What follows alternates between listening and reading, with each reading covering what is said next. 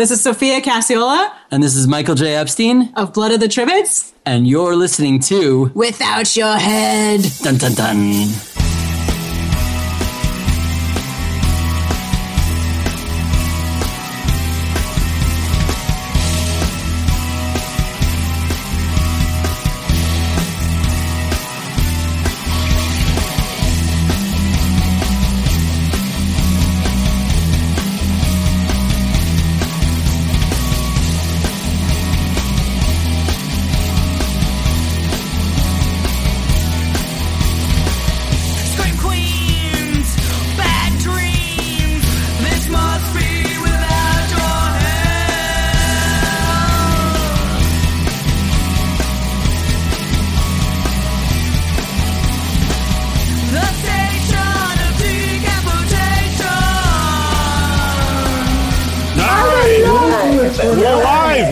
On Facebook without Your Head, Station of Decapitation. I'm Nasty Neil, and I'm with all the good people here of Echoes of Fear. We have the directors, Lo Evanet Bradley, Brian Evanet Bradley, who's the director and writer, Trista Robinson, wave, hello. Hi. Elise Salvas, the entity. Ooh. Scared. And Benedict Bryden, the composer. That's very cool to have the composer here. Hi, everybody. Yeah. So first of all, Echoes of Fear, I got to see on the at the festival scene before it, went to video on demand, and now it's on Blu-ray, which you can get the autographed Blu-ray over on the Dark Delicacies website. This is very exciting. Yeah. Yes. When did you first decide, think of the story? We're gonna make this movie. Well, it's weird. It's like we actually the story started coming about before our previous film, Malignant. We actually bought this house and we moved into it. And within the first year, all these kind of weird, spooky, scary things happened in the house. And I kind of jotted them all down and we talked about it. But we went on to make Malignant instead because I didn't know what the story was. I just had this interesting first act, but I didn't know where the story went. And then we came across two other true stories and realized that we could take those events, combining with our real experiences in the house, and make it a story. And I'm assuming everyone's already watched the movie, or if you haven't, watch it and then come back and watch the podcast. But basically, The other two true stories there's our area where we live in Eagle Rock / Highland Park here in Los Angeles, California, actually was the site of where there's some murders from the Hillside Stranglers, which turned out to be Hillside Strangler, which they later learned was actually Hillside Stranglers because they were serial killer cousins, which sounds like a really bad sitcom. They're cousins. Very good. And then the other thing we learned, about was what's called the ghost rapes of Bolivia, where it basically dealt with these people who were gassing people in their homes, and they weren't killing them, but they were raping them at night, and the people would wake up the next day and not realize what had happened. But they had memories of, they could tell that they had been assaulted, and they had these horrible kind of memories, like dreams of the event, and everyone was calling them ghost rapes. And it actually took them years to figure out what was going on. So that true event, the serial killer true events, which some of it happened in our area, including the Night Stalker actually has a victim near here as well, combined with a traditional ghost story in a haunted house, which is kind of what we had actually experienced here in this house. So that was helpful to combine, the experiences to make it more interesting, to make the story fuller. Yeah. So once we realized how to blend those together, that's really where the movie came about. And then it was just a matter of doing the scripts and finding the cast and the great crew and figuring how to execute it. Yeah. What made Trista right for the role of Alyssa? Trista should answer that. That's right. Well, we had worked with Trista on Malignant, and she had a very, very small part, but that she was really amazing in that small part. And we were like, we need to work with Trista again because she can do some incredible stuff. So basically, we thought first of she has a very big range, and she could carry the arc of her character through all these different ways in Echoes. And so anyway, we approached her to see if she'd be interested. So basically, we wrote the part thinking of her, and then we started auditioning Trista without telling her we wrote the part for her. Right. Because we didn't want to, we wanted, to make sure that our instincts were right. And from the audition process, we were like, yes, absolutely, she could do this role like we thought she could. And it's so critical because basically we see everything through her eyes. So the audience isn't connected with her character and empathetic with her character and following her on the journey solving the mystery, the movie doesn't work. So it's like, there are lead roles and then there are lead roles. And this is like one of those movies where like she's in almost every scene. So it's like so important for the audience to go along with her journey. What interested you about the role, Trista? Well, thank you guys for letting me have Alyssa and saying those nice things. I'm a horror fan, as you know. I'm treacherous, Trista, and but I read a lot of scripts and I watch a lot of horror movies, and I hadn't read anything like this. I thought it was very unpredictable. I thought it was very challenging. I like arcs, so this character as well as the story in and of itself have big arcs. Also, as Brian Lowe said, I had worked with them previously, so I was very excited to work with them again. Yeah. Now, Alif, did you know Lowe and Brian before? Yes, I've been friends with them for a long time. I know them. I know their work before this one. I know them very well. Now, go on, sorry. Well, what's interesting about Elif is she started doing this physical theater at Zombie Joe's, and we had never seen her, perform like this before. So we started seeing some of her shows, going to check her out. And then when we started working on the story, I kept thinking of Elif. I was like, I think Elif to totally be this ghost. There's something about her. I don't know. I know she hadn't done a lot of features at that time. It was mainly more theater, but I was like, I felt like she can just, there's something, she can bring to the movie. And she did, she did an amazing job. Well, it's interesting because the character is a ghost, so it's scary on one level, but it's also not really an evil character.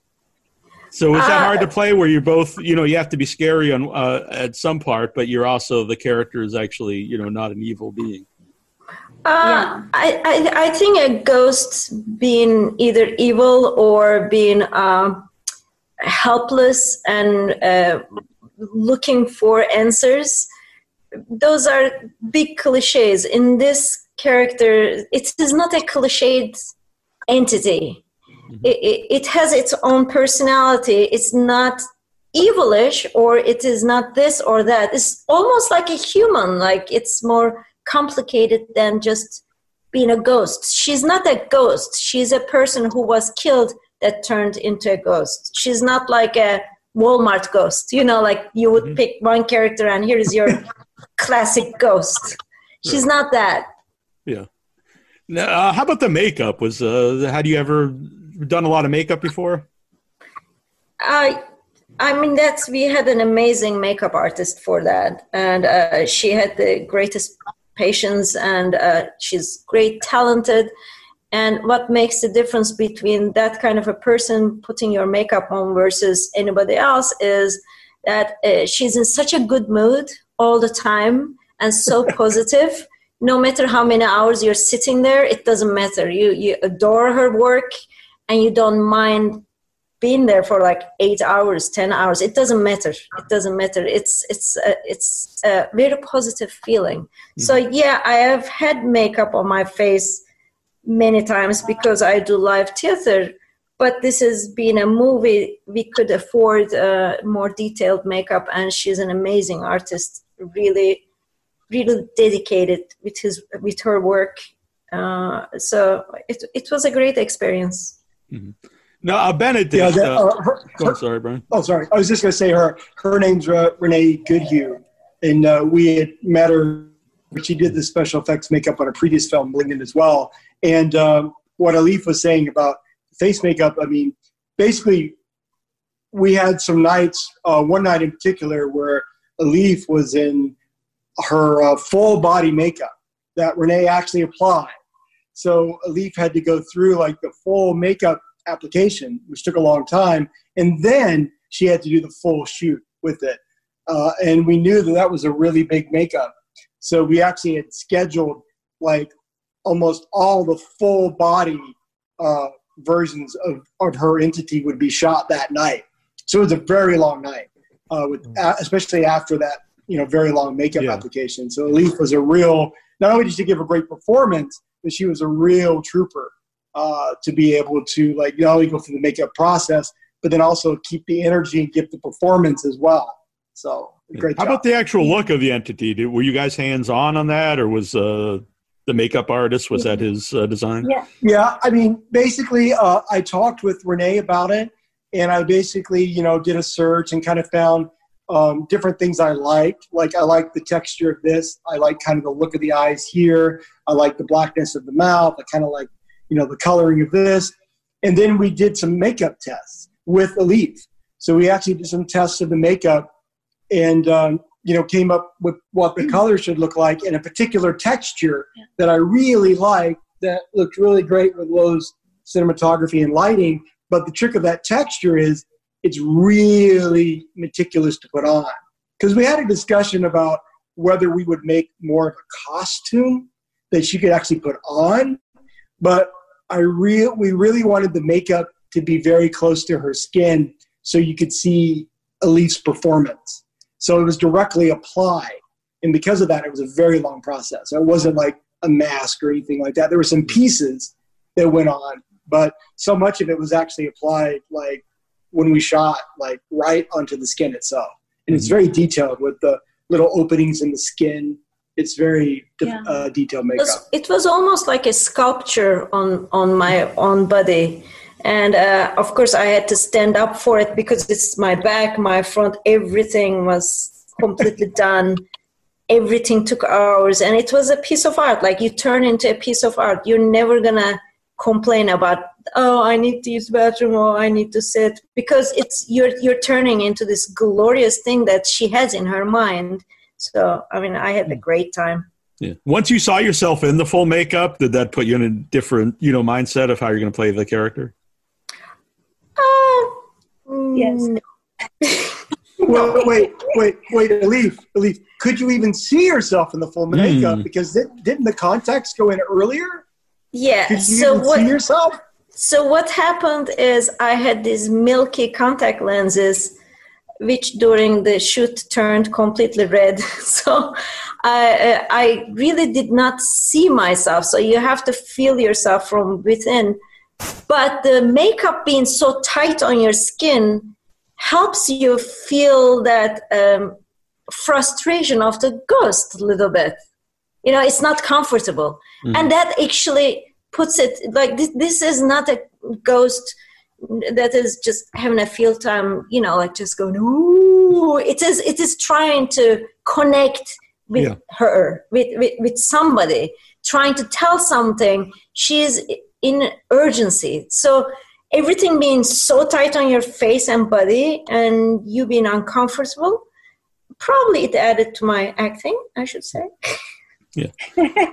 Well, I mean, going to what you were saying earlier, Neil, about her being, a good ghost or an evil ghost, one of the things we really wanted to do was make people not be sure about that in the beginning. Because her character, Alif's character, the entity, we find out later that entity is wanting something, but the way she goes about trying to communicate is such a violent act because she's in such pain and torment because of what's happened to her that in the beginning you can read it, and hopefully I think the audience does read it in the beginning as being more of an evil entity ghost, because so often ghosts now in movies, they become these like demon ghosts where like people are kind of almost programmed now that ghosts are evil. So we kind of wanted to play off that in the script, where you would be thinking like, oh, maybe this is one of those demon ghosts. It's an evil ghost.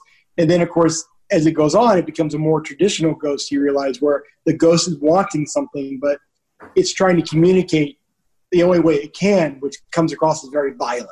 And I think Alif did a great job playing that, which you kind of see that other side of her later in the movie, when she's able to finally make connection. You get to see that other part of her performance. Yeah. What were those scenes like to act in, Trista, when you're communicating with the entity? Well, Leaf is very scary, what she wants to be, because she's a good actress. So similar to what she was saying about the makeup sort of lending itself to her performance, a lot of times they say acting is reacting, and Alif just made it very easy. Yeah. Now you yourself are into ghost hunting or supernatural. So, well, first of all, did you actually do that at Brian and Lo's house? Did you search for the ghosts that they had? No, that's a good question. While we're shooting, we're too busy working, and I'm very focused. But I am a good friend and collaborator of Brian and Lo, so I stay there a lot of the time, and I stay in Alyssa's room, and I'm always a little too scared. They have a nightlight for me. So, oh, really? All right. Yeah, I'm not that's nice of them. Yeah. There. Yeah.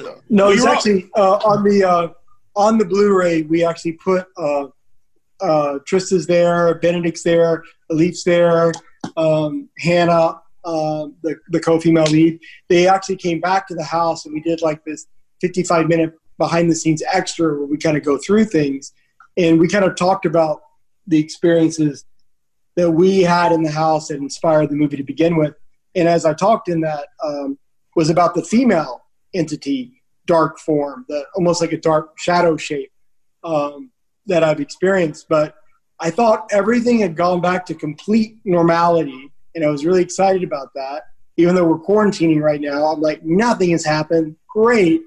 The other night, and Lo can attest to this. Maybe I could play. Yeah, I could play the audio. No, don't play the audio. From the outside security camera, you can hear Brian. Yeah, I basically screamed my head off because I woke up and there was a shape by the bed, but for the first time, it wasn't a female shape. It was like a really large, I guess I knew it was a man or I mean, at least I have masculine is what you think about, but it was very large and huge shoulders, but all black. You couldn't even see the arms. It was like a shape of a head, and then the shoulders come down, and then I'm like screaming my head off, and then I look this way, and then there's another one like at the foot of the bed.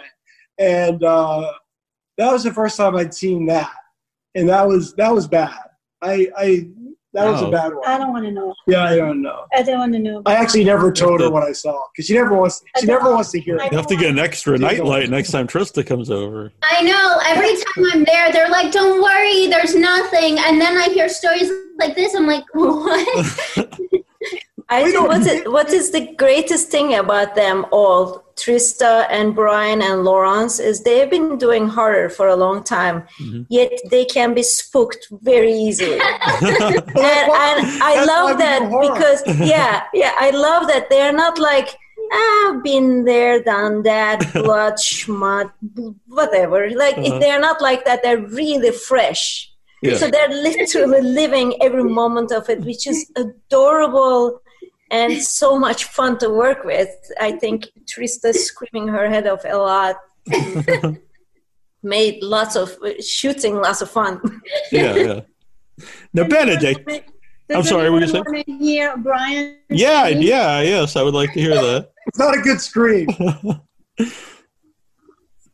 it's coming.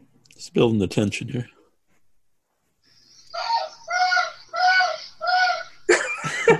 Did you hear? Yeah. That's outside. It's a horrible scream. We will be looping that. We'll be looping that in post and replacing it with a much better scream. That was from outside audio. But what happens is like you're just in this panic state. You're just in this absolute horror panic state. And honestly, it's weird because I got used to the female shapes. So it's like, I would see the female shape. It's like, oh, there's the female shape sitting on the foot of the bed. Okay. You know, and you'd look at it for a while, like, okay, everything's cool. So I don't know if this is like a new stage because whoever puppeteers this stuff is like, well, that one's not working anymore. Send in the big guy. Because it was like completely different. It was like completely different. I wasn't ready for that. It was different. Mm-hmm. Maybe you're setting up for the sequel. I don't know. I don't know. So, Benedict, how did you get involved? Well, you know, I started working with Brian and Lo about 12 years ago on a movie they called Dark Remains, which is also a, you know, ghost story.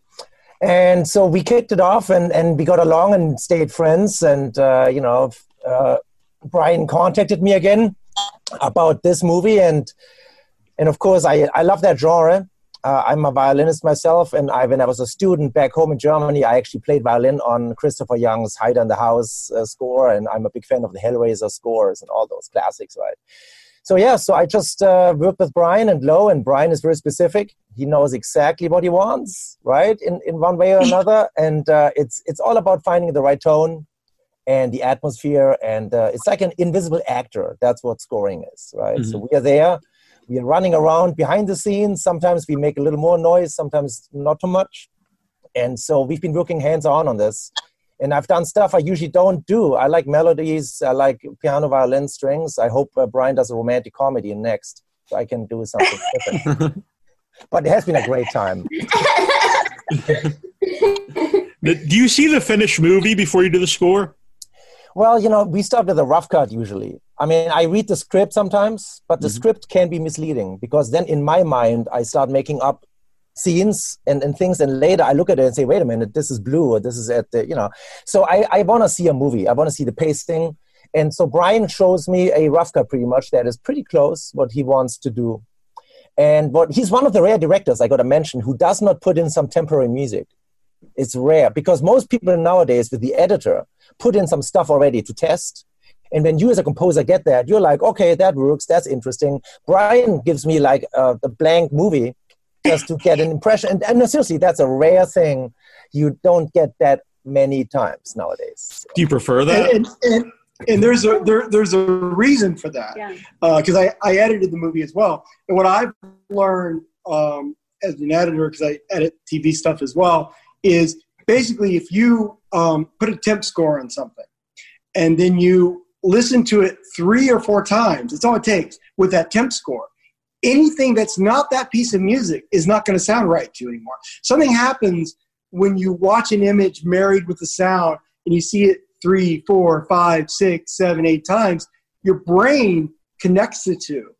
And what happens a lot of times if you start with the temp score, you get used to the temp score. And then when you give it to the composer, you basically are psychologically forcing the composer to basically mimic the temp score. So you're eliminating the composer's ability to bring something original and creative to the table because you've limited him that way. So what I find is, number one, the other thing is, if you edit everything without any music on it, it really makes you fine-tune the edit and the pacing of the picture and the flow of the movie. Because lots of times you could have a scene that's not that good yet in terms of editing. Maybe it's not refined, but you put a piece of music on it and you watch and go, oh, that's fine. Oh, that works. But the key is, can you make the edit work with no music whatsoever? Can you make the scenes flow in and out of each other and the pace and the rhythms work with no music?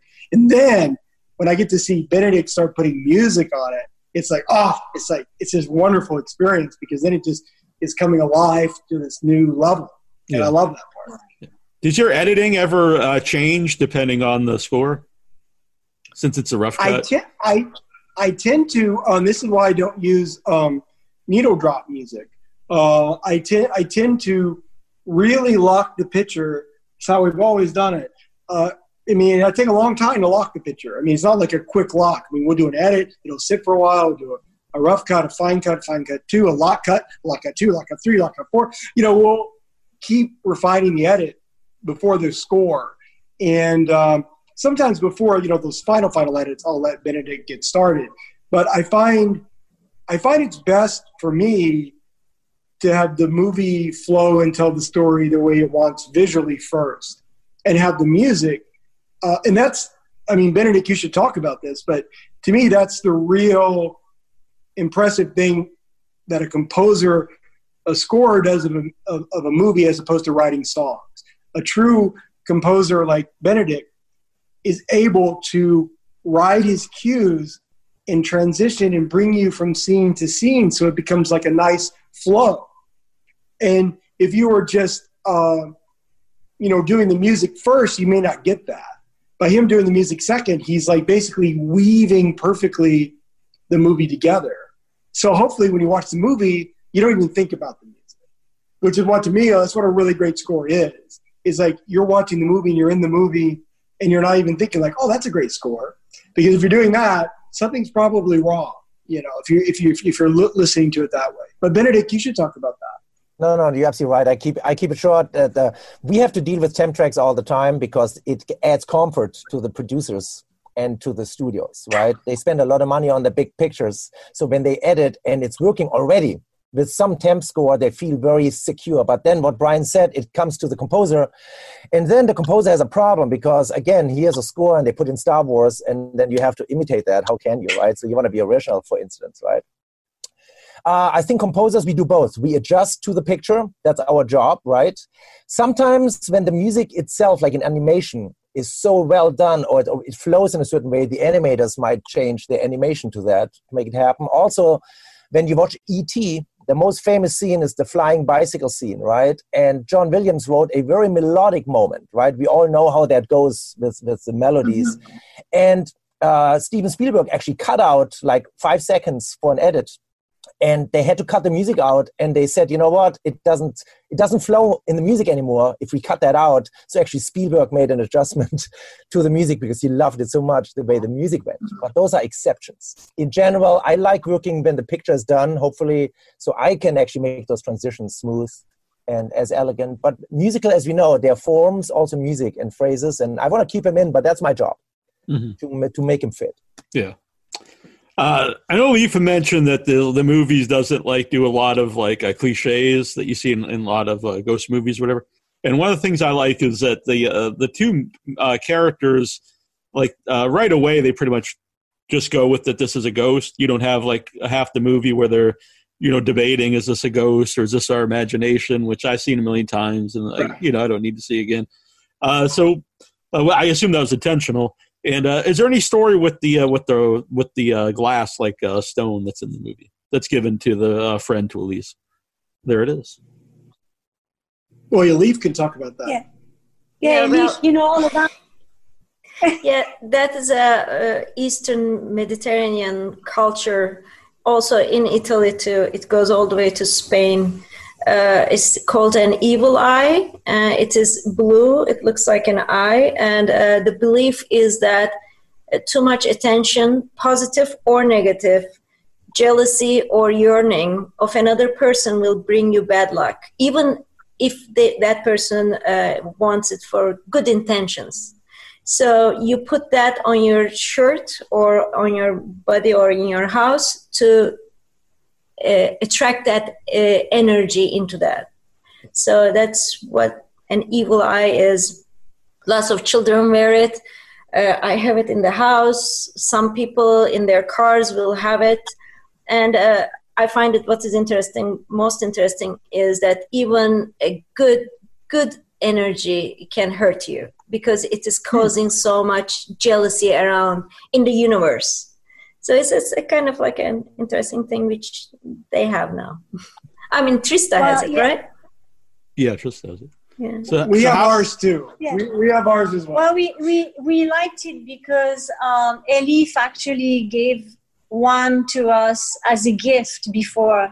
So we were like, this is kind of cool. Oh, yeah, she gave it to us, and then it fell and broke, and I freaked out.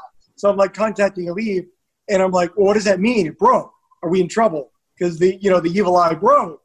And Elif can talk about that. Yeah, but when it breaks, it means that it did its job. So there was some kind of an energy around them, and then evil eye somehow just took it in to itself and broke. So it's not actually a bad thing. It did what it's supposed to be doing. Yeah. So was that in the original script, or was this something you added because you know Lee? Well, I mean, it was something that we were toying with in the original script, but after we put together the first rough cut, we actually wanted to draw out. We actually did some private screenings with some other filmmakers whose opinions I really trust and can watch a real rough cut, because most people can't. It's very difficult to watch a real rough cut, especially with no score.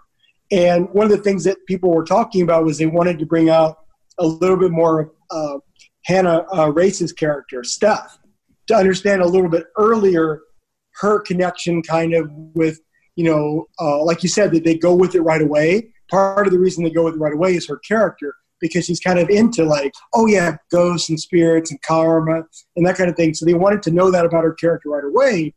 So we actually added the scene with her giving her the Narzulik. Later, and then at the same time, we wanted to bring it back. So we wrote in the scene with it breaking, because it happens at a very key part in the movie where the movie takes its turn. And I'm like, well, that's perfect. We can harken back to that Narzulik and the breaking based on what Alif had told us about the energy and all that. Is like, it's a great way of kind of signifying that we're moving into something else now. So a lot of things that Alif gave us actually worked its way in the movie. The little box which held the fingernail clippings, that's something Alif gave us. You see, I'm like putting my energy into their movie. Yeah, I like it. Yeah.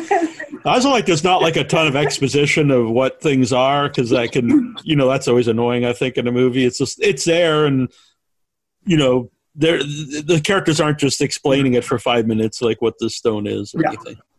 Yeah, it's like an Easter egg almost. Like if you want to know about it, you can go ahead and check and Google or whatever, but you don't have to. Right, and it doesn't affect, you still know what's going on in the movie either way. Yeah. Even if you don't know exactly what it is, I think you still kind of subconsciously pick up what it's doing in a story device, even if you don't know exactly what it is name-wise. But that's something that Lo and I worked really hard on. You want to talk about that, was like trying to tell the story visually without a lot of dialogue. Yeah. That's something that was very important. Well, yeah, I mean, if you want to go into that.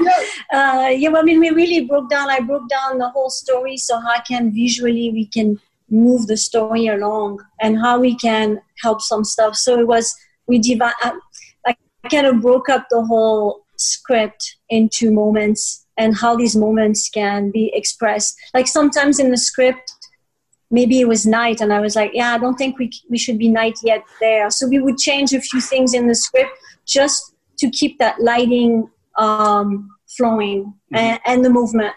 Well, that's the thing, is like, even if we went back to the same environment, you always work on having a different lighting or different look or different style of shooting. Yeah, I didn't want. We've done other movies before where we've learned, I guess, different things. And one of the things I like to do is, if I go back to this dining room, for example, well, I like it to be from a different area, from a different angle, so we see something else. A different light. So people feel like they're discovering something new, and they've been there, but they are finding some kind of surprise.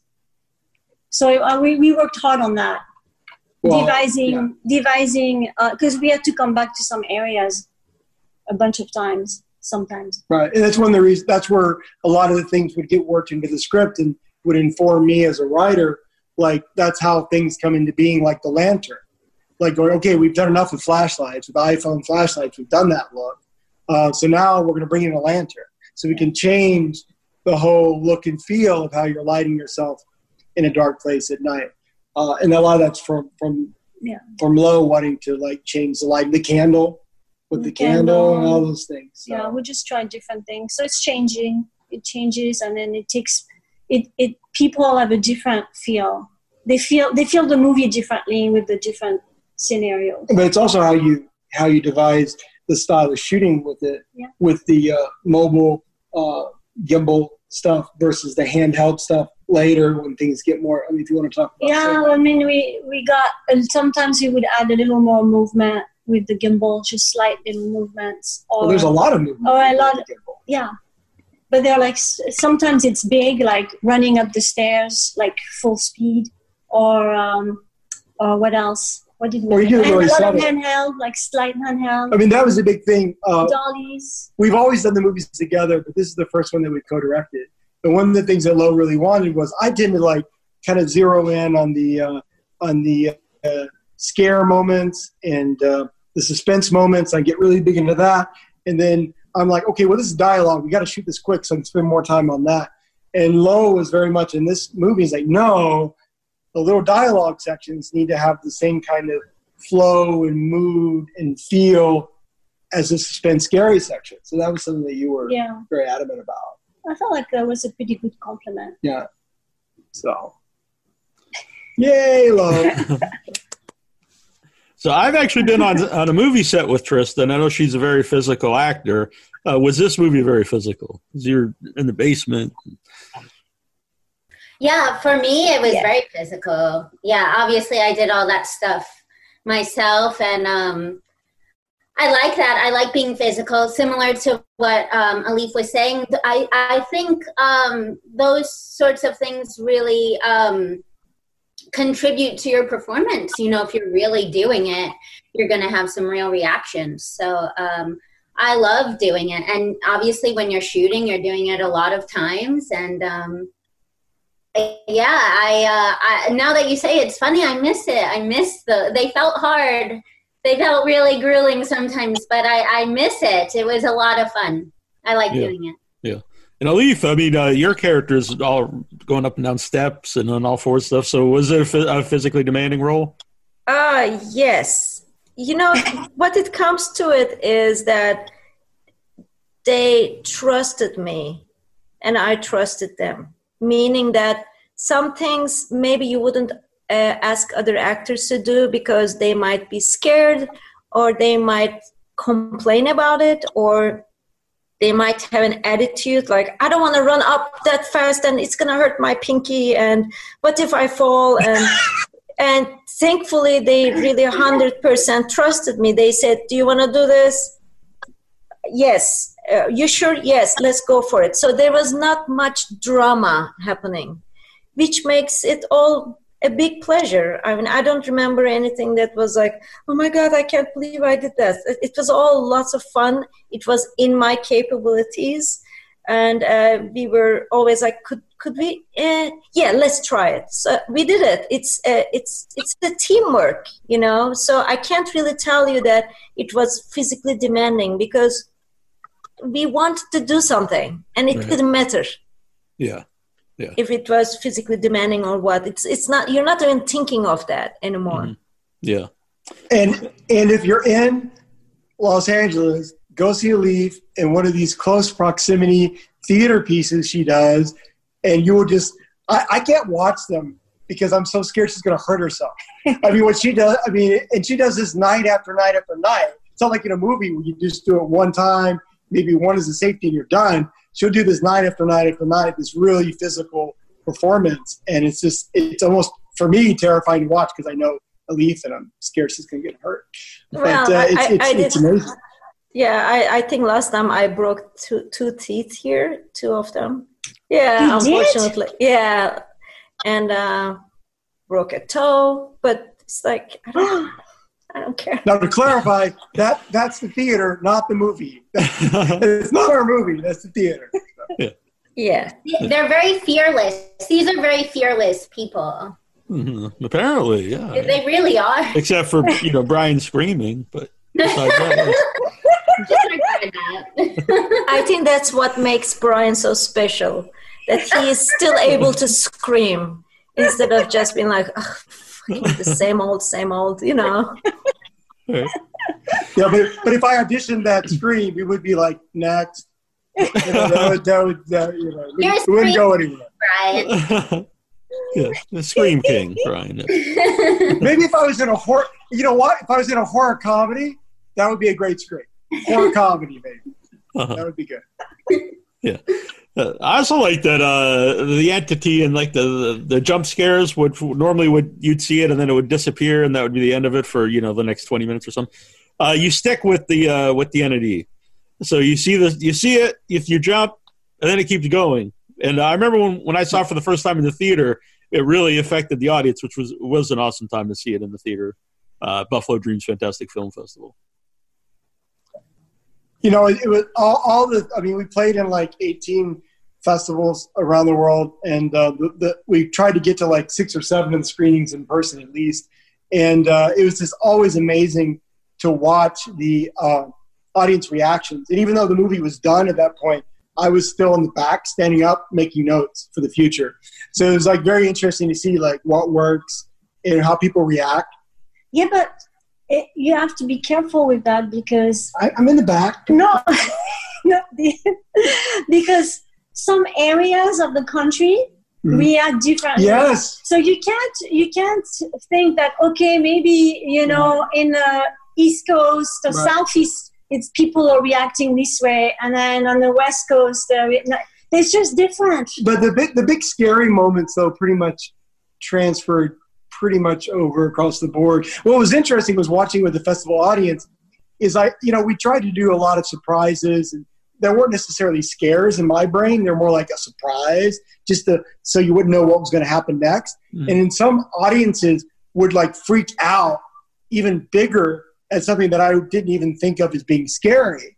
And they were like freaked out, maybe because we had wound the tension so much that people were kind of like so on the edge of their seat that they were kind of like reacting to things that in my book wasn't something I was expecting reaction from. So that was kind of rewarding and surprising when I would see it in the theater with a festival audience like that and see them like react to something like, oh, it was great.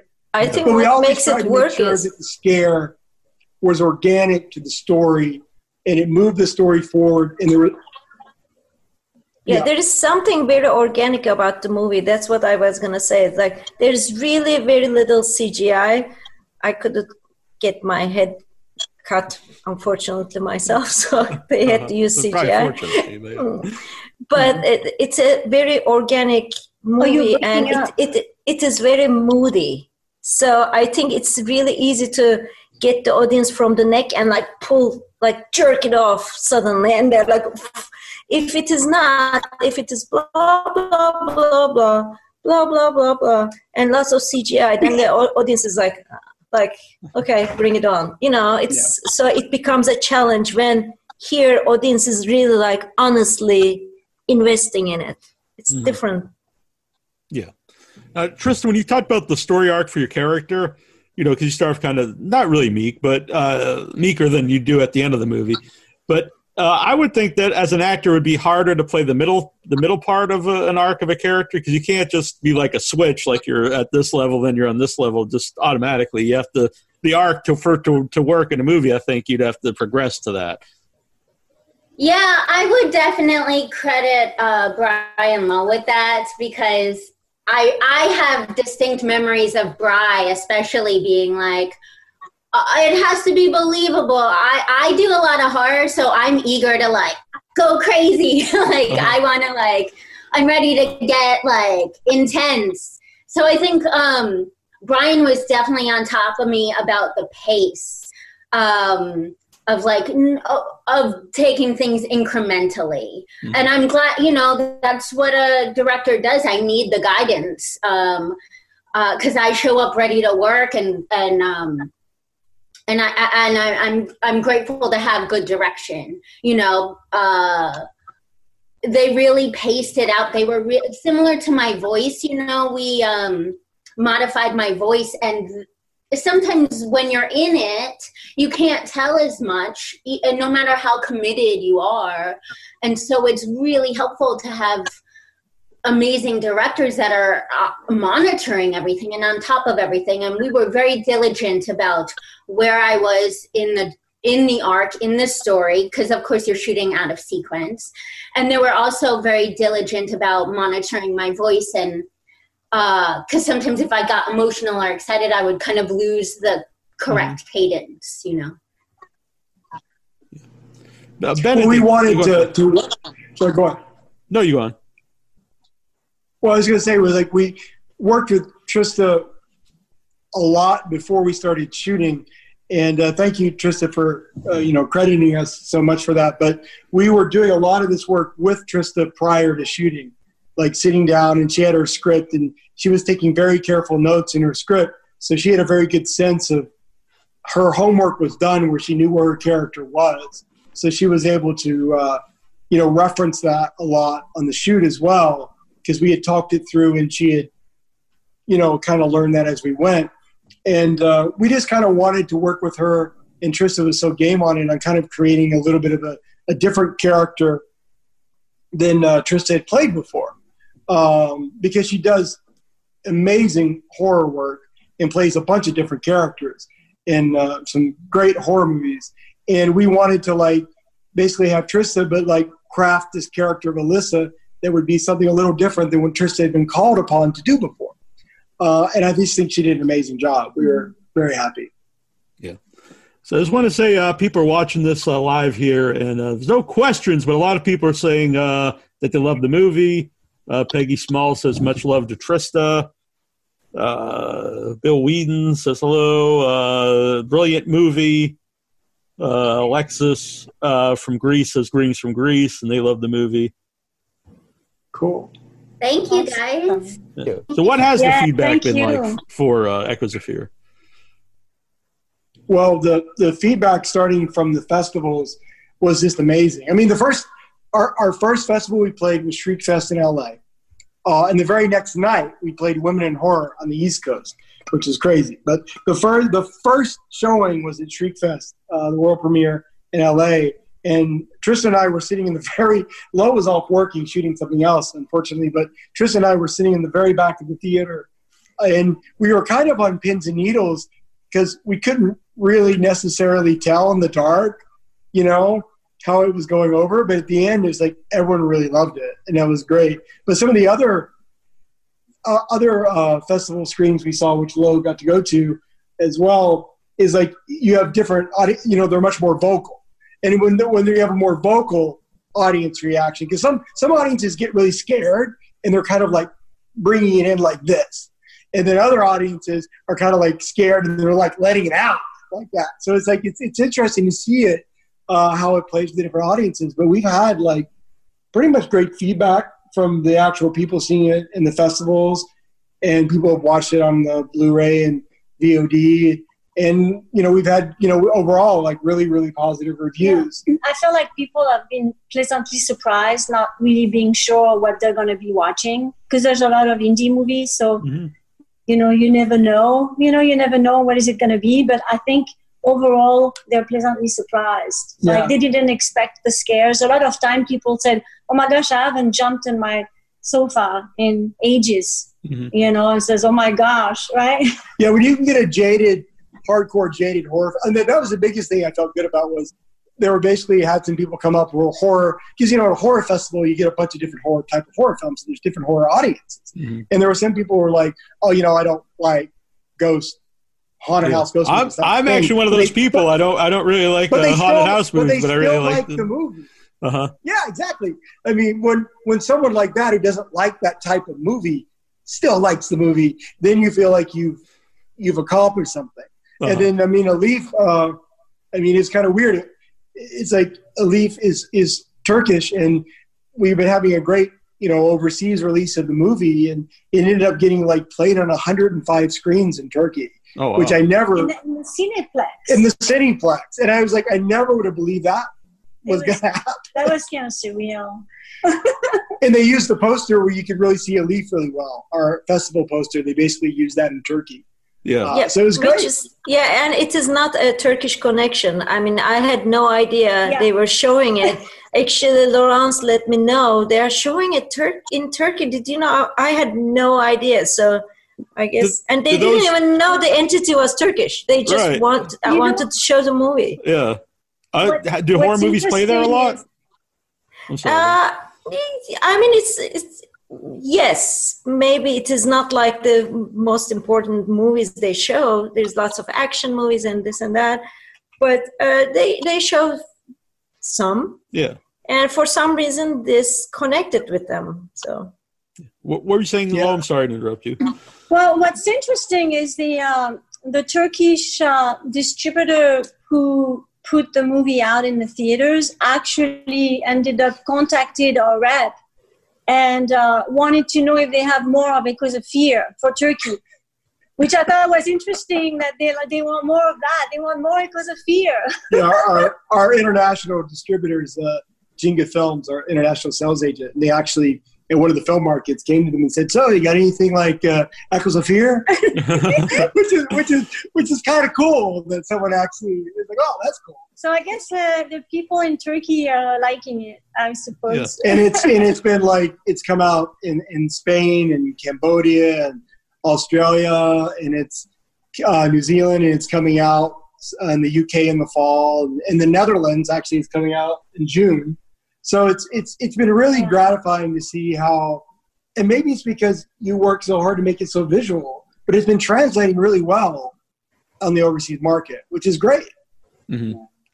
Now, Benedict, you said that when Brian sends you the movie, there's no score involved. But does he have any input, or does he just let you like see the movie and come up with your own thing?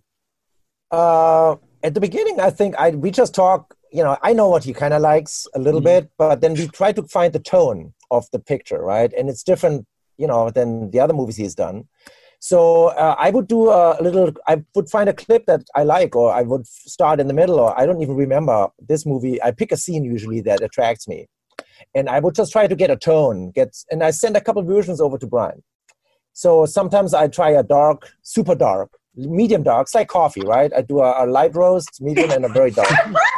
and then I'm a dark roast guy, by the way. Right. And then Brian will listen back and say, "Oh, I like that direction. This might be a good thing, what we're looking for." And then, I'm going to keep developing that. So it's like with the actor, right? He gives me also some input, of course. But he wouldn't really tell me, I don't like the clarinet doing something. Unless if it's such an instrument that is so bizarre. There was one thing, I put in a whatever sound effect, and he said, "That sounds like a lightsaber."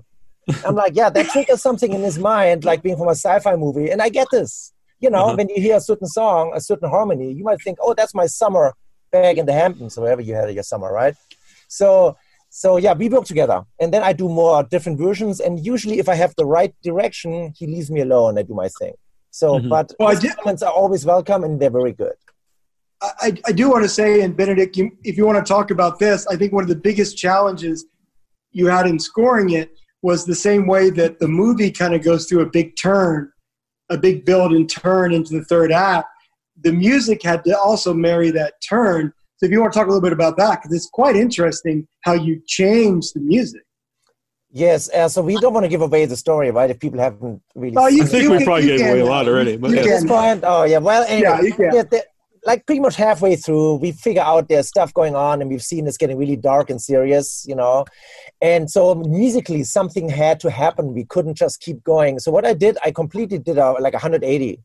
So at the beginning, it's more, I would say, live instruments, a little more strings, more eerie sounds and stuff. And then I go really brutal. I mean, there's stuff I've never written in other scores. I mean, if you listen without the movie, you're gonna drive against the wall. I mean, this is very relentless. I think one reviewer said relentless scoring, and it's very intense. It's so intense. It's like 20 minutes of pounding it and getting more intense all the way to the end, right? So it's. I think it drove everybody crazy, But the end result, if you don't hate it, I think it's effective. I think, but it fits the picture, so it works. It does. It works so well, and even I had to go through some hoops to say I'm not that guy who writes those gnarly low-end synths, whatever things I did there. But you know what? It just adds to that tension, to the drama, to the story arc, and that's what my job is too. So I guess in the end, it all worked out. Yeah. Are you a horror movie fan?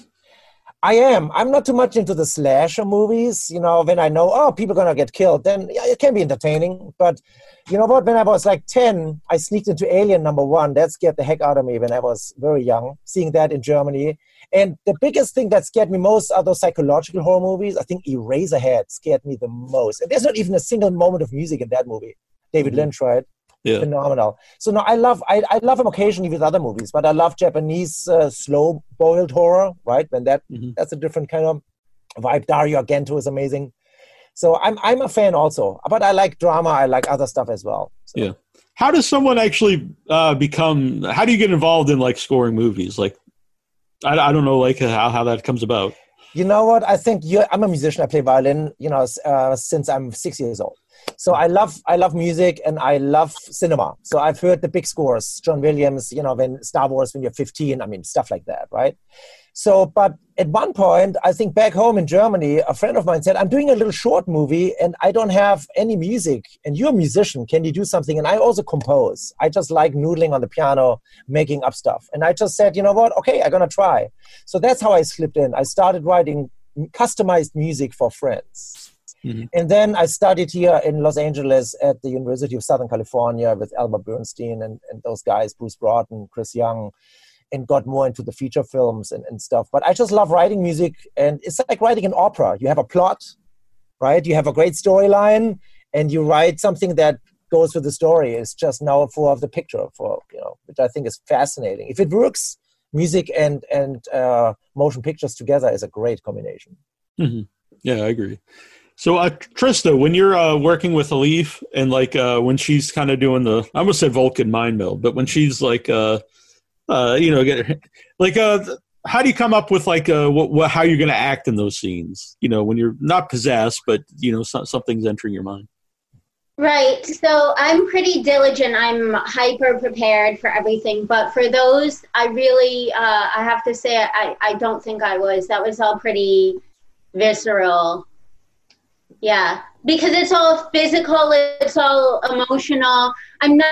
Those scenes, I think we filmed them all at one time. And I don't think, it was really just her holding me and I'm looking at the camera and I'm going through a little journey. But I'm not, and obviously I'm seeing stuff, but the way that we filmed it was that way.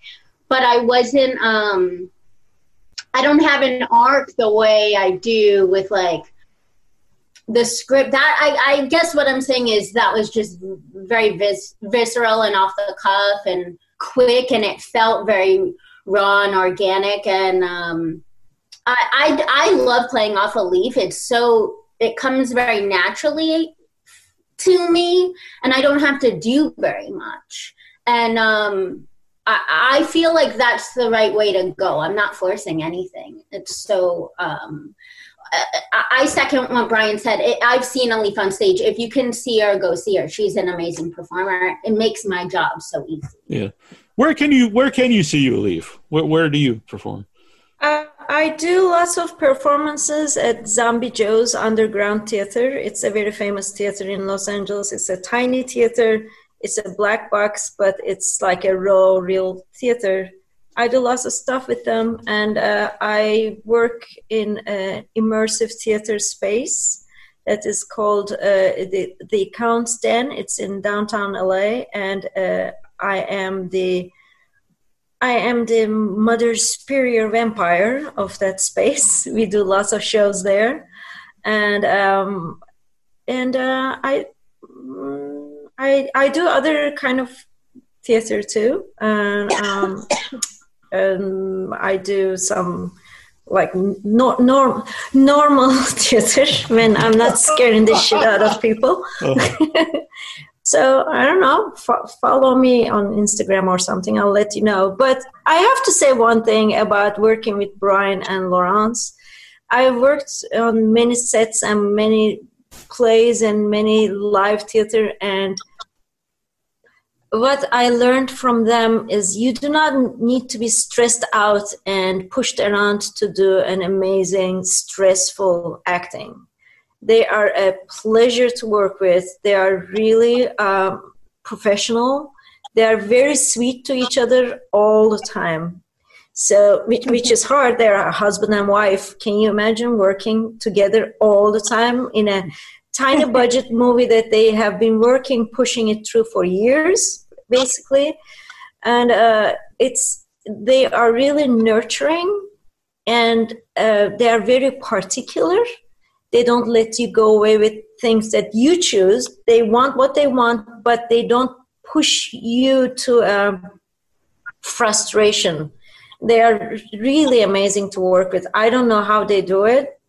I would be like, fucking booba! I would start going crazy on actors. It goes like hours of shooting under really stressful conditions. Husband and wife constantly being nice to each other and nice to everyone, taking care of everyone, cooking like food for you. It's I don't know how they do it, but that shows that it is possible to have a working environment that's not poisonous. You know, so I have to say that. Well, thanks, Elise. Thank you.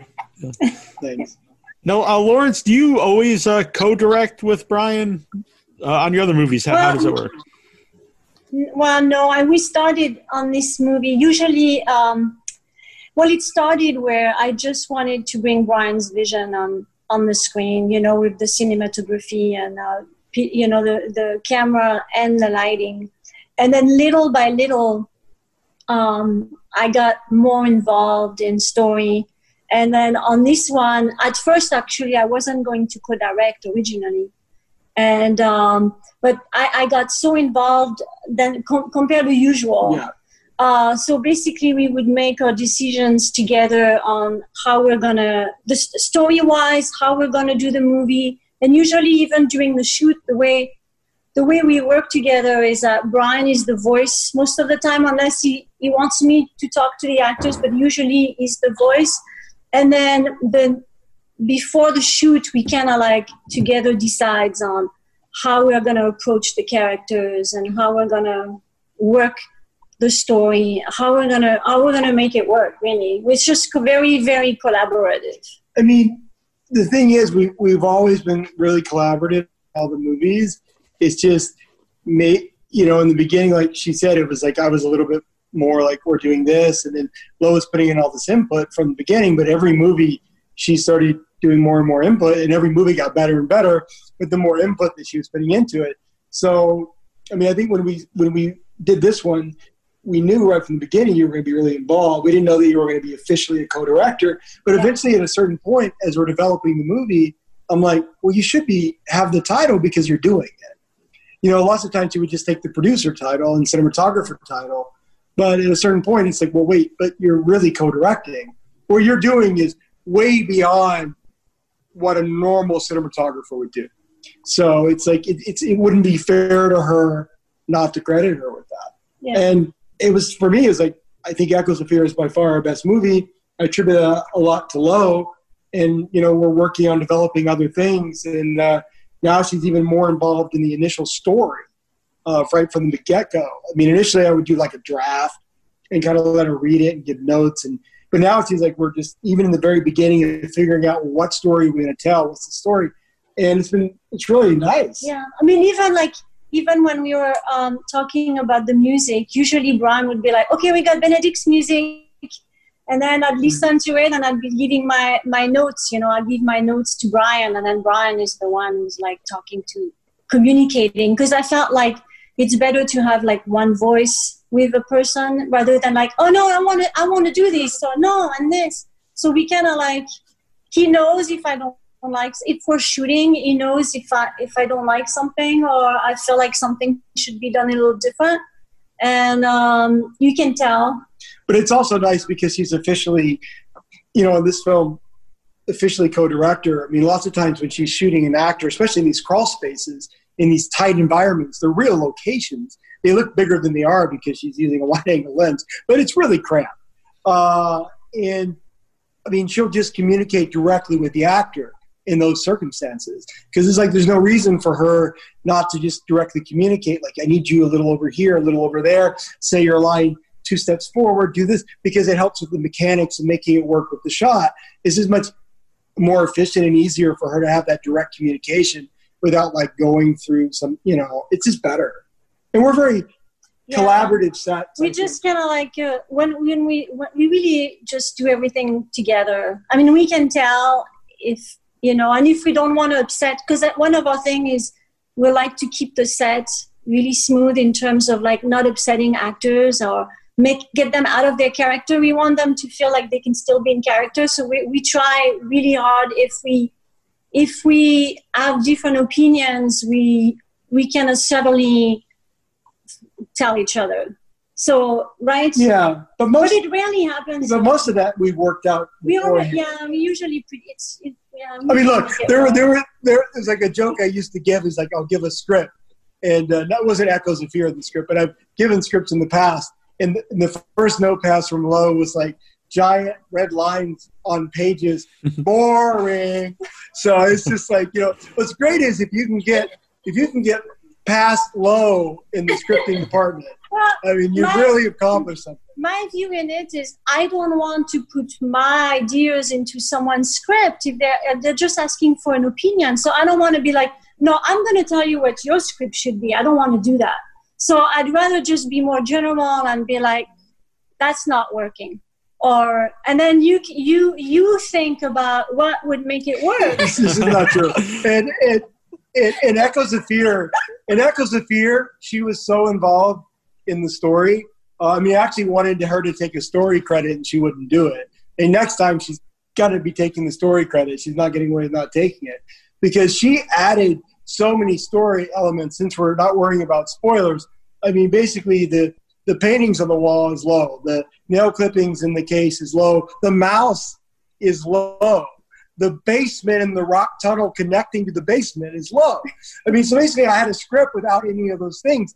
And I can't even imagine Echoes of Fear without those things in it now. It'd be inconceivable. So, You said real location. So is that your real tunnel that you have underground? Yes.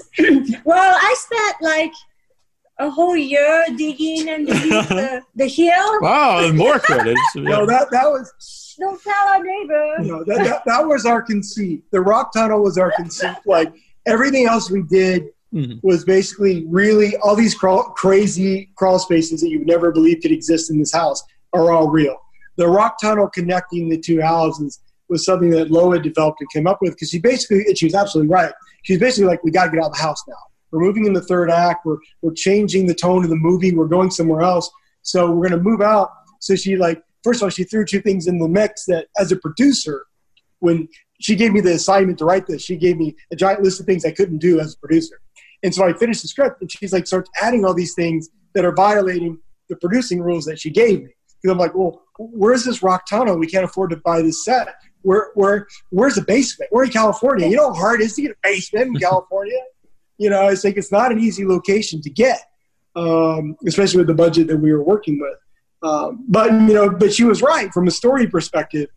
That's absolutely what we needed. In the basement, we got at the 11th hour to a week before shooting. It was from our realtor who actually found this house for us. Well, you found the house, but she got us the house that we're in that inspired this whole movie. She allowed us to shoot in her basement. So how's that for a realtor?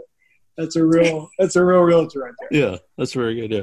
How about the mouse itself? Was that hard to get the mouse to run down the steps? And that was like a little challenge. You wanted the mouse, and we had to train the mouse. But we know we have two mice in the movie because the first one died. They don't live very long, unfortunately, and our movie took a little, some time. But the good thing is, each mouse had a different skill. So, like one mouse was really good at the wheel. One mouse was really good at following a path. Mm-hmm. And then for the cute, I really wanted that. And Brian was like, I really wanted to see the mouse go down the stairs. Mm-hmm. And then Brian says, no, we can't do it. I'm like, yes, we're going to have to find a way to do it. So we ended up building a little ramp. And then when we tested, because the first time I put the mouse on the thing and it was too narrow and she was scared. So I was like, okay, that's not going to work. So we put a thicker ramp, and that didn't work because she was sliding and she was getting scared. So I was like, okay, we can't do that. And so Brian came up with the idea of put glue and sand to create traction. And so then when it was, it's like anti-slippery material, right? So, and then she was cool. She could just go down, So then we had to marry that into the actual staircase. So to make the lip a little longer, that's what she's talking about with the slope. We basically added 1/4 of an inch, but then we have to do it on the other side of the staircase so it matched. Mm-hmm. And it's still there on the staircase. It's never gone away. Right. So we have this additional trim on the staircase. It's, not that we're going to get any more mice to to run down. But they're cute though. I like them. Yeah, and then of Yeah, course they're over cute. time, They're very smart.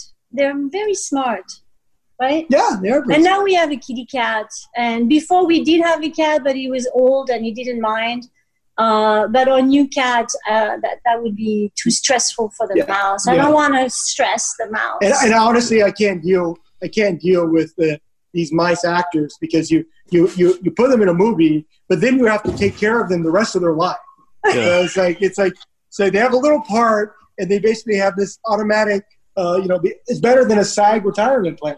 It's like I play a part for a couple of weeks, and then you have to take care of me the rest of my life and give me a giant house and feed me every day. And so Trista, we missed on that. Let's go back. Let's go back. Knock their door. No. They're gonna get the mice deal. Just go. I want Lawrence's lunches and dinners. I'm going back. Let's go, Trista. On the next one. Well, Turkey is wanting more. Lo and I enjoyed working with this team and the rest of the people so much, but this team is really special to us that's on this call right now. And we hope to be able to do more movies in the future, and we certainly hope to continue this collaboration because it's really great when you can make a movie with a collaborative team where everyone is like not just focused on themselves and their role, but they want to make the movie the best they can be. Trista's performance, Elie's performance, Benedict, what he does with the music, he's very selfless. He wants to do what's best for the movie, as opposed. He never tries to force something on there that's not appropriate for the film. In this Elie's and Trista's performance, it's like everyone's trying to serve the story in the movie, and it's really a great experience when you have a team like that. Because filmmaking is a team. Yeah. Filmmaking is a very much a team thing. I mean, we're directors and writer and editor, and you did the color, and we did a bunch of roles, but it's still, you need all these other people and all this other collaboration to make a movie. It's one of the reasons that I think it's one of the most exciting art forms there is, because it requires all the disciplines. All the artistic disciplines are in film, all of them, which is really exciting. Mm-hmm. And I loved Echoes of Fear, not just because you guys are here, but no. Yeah, what are you going to say, Neil? What are you going to say? Which honestly, though, because I met Brian before I saw the movie, and Brian was really cool. And when I'm at festivals, that's good, but it's also like, well, I really hope I like their movie now because I can't just say it was terrible, and I also don't want to lie and say that was great. Yeah. But so it worked out good because I liked Brian and I liked the movie, and then I liked everyone involved in the movie afterwards. So if you practice what to do in this situation, you go like, wow, man, that was a movie. That was up there on the screen, and people saw it. Amazing. People who listen to the show a lot have told me they could tell if I really like a movie because I do say a lot I like, and not just because you're here. And so I probably shouldn't say that because I guess if I don't say that, maybe it gives away that maybe I didn't. Yeah, you're going to give away your tricks. You're giving away your tricks. Yeah. So where can you see Echoes of Fear? You can see it's on video demand, DVD, Blu-ray. Yeah, well, in North America, you can see it on video demand, like all the places you watch movies at, your Google Plays and Amazons and iTunes and all that, and cables and direct TVs and that kind of thing. The Blu-ray, which we're really excited about, which actually it's out there at a good price at a bunch of places. Yeah. And it's got 50 5-minute extra Echoes in the Dark, which is all original content. And it's got another 20 minutes of extra behind-the-scenes stuff as well, besides Echoes in the Dark. So it's like a fun Blu-ray to get because it's got a lot of supplemental extra material on it. But if you're not into Blu-rays, but some people aren't into discs anymore, definitely you can stream it, get it that way. Even though we were asked for a VHS. Someone asked us for a VHS. Lo made a mock-up of a VHS. Oh, I love it. She made a VHS planner. It's actually like a daily planner, but she made it like a VHS box. Yeah. I have some VHS tapes here. But no, we do not have a VHS version. So, and honestly, in all honesty, I really miss the days of going into video stores. I love browsing the shelves. I miss those days completely, but I never, ever liked the VHS format because it looks horrible. I'm sorry. I know that there's a whole VHS retro thing going on right now, but it's not vinyl, people. It's VHS. It's not vinyl. So stop it. It's not a good quality way to see a movie. Right. Or hear a score. Or hear music. That's right. Definitely. Yeah. Oh my gosh, yeah. Hear the score on VHS can be pretty... Yeah. But that's what makes it fun for some people. And, of course, overseas in other territories, check it out. See if it's in your country. I think we're like in 10 countries right now overseas, or coming out in 10 some haven't come out yet. So there's lots of ways to see it. Mm-hmm. Very cool. Well, where can you follow Lo and Brian? Online, not like your house. We are the only Avonay-Bradleys. We're the only Avonay Bradleys on the planet. So if you basically Google Avonay Bradley or look for us on Facebook, Avonay Bradley, or Instagram, Avonay Bradley, you're basically going to come with us because we're the only two in the world. So, yay! But you can do Facebook, Instagram. Yeah, Facebook, Instagram. Stuff like that. I have a Twitter. I don't go on Twitter as much, but Facebook and Instagram is a great way to connect. If you have any questions, we're always happy to and even answer on them. our website, we have an email, and we can answer any questions. Yeah, and the website's very simple. It's just echoesofear.com. So it's just the name of the movie.com. So it's easy to find. Alif, how can people follow you, see what you're up to? I am on Instagram and Facebook, and it is my name, ELIFSAVAS, or you can find my name on the movie, and you can follow. I have some shows coming up, some stuff coming up, and they're pretty cool. Cool. And Next time I'm in LA, I would like to check that out. Sure. We should.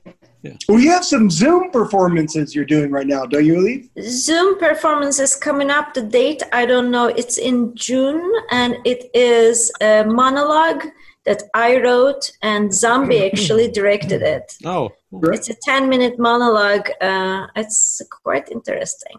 So if you follow me, you'll see what I'm doing. all right. Trista, how can people follow you?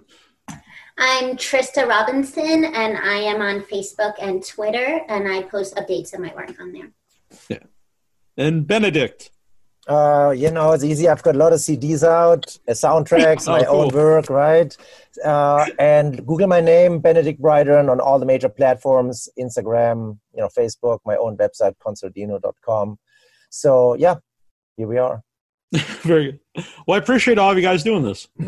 Thank Thank you for having us. Yeah, thank you for having such a good mix. I mean, this is a great mix because there's a lot of different disciplines all together, which has been fun. We've never had this group together before, so thanks for making that happen. And we've never got to talk about the movie before and not worry about spoilers. So this is thank you for putting this together, Joe. Yeah. I had a Q&A with you at a festival, and you kept stopping, and you would look at me like, edit this part out. Edit this part out. Yeah. Which was funny to me. I don't know what the rest of the audience thought, but it was funny to me. Yeah. Well, I still gave the answer. I trust. Yeah. But yeah, I mean, that's the tricky part when you're doing festivals sometimes a year before it comes out. So it's like you don't want like everything out there.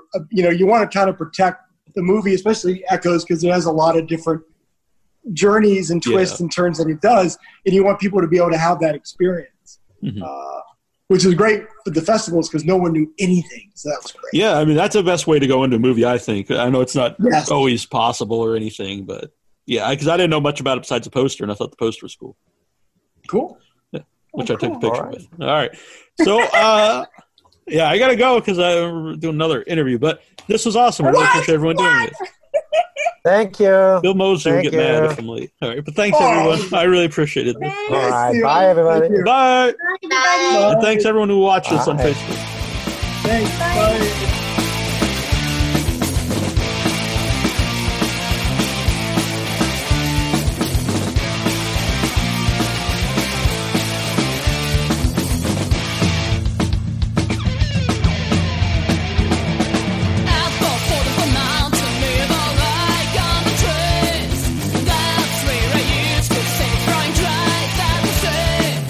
Oh, my thoughts brought tears screaming down like a squirrel.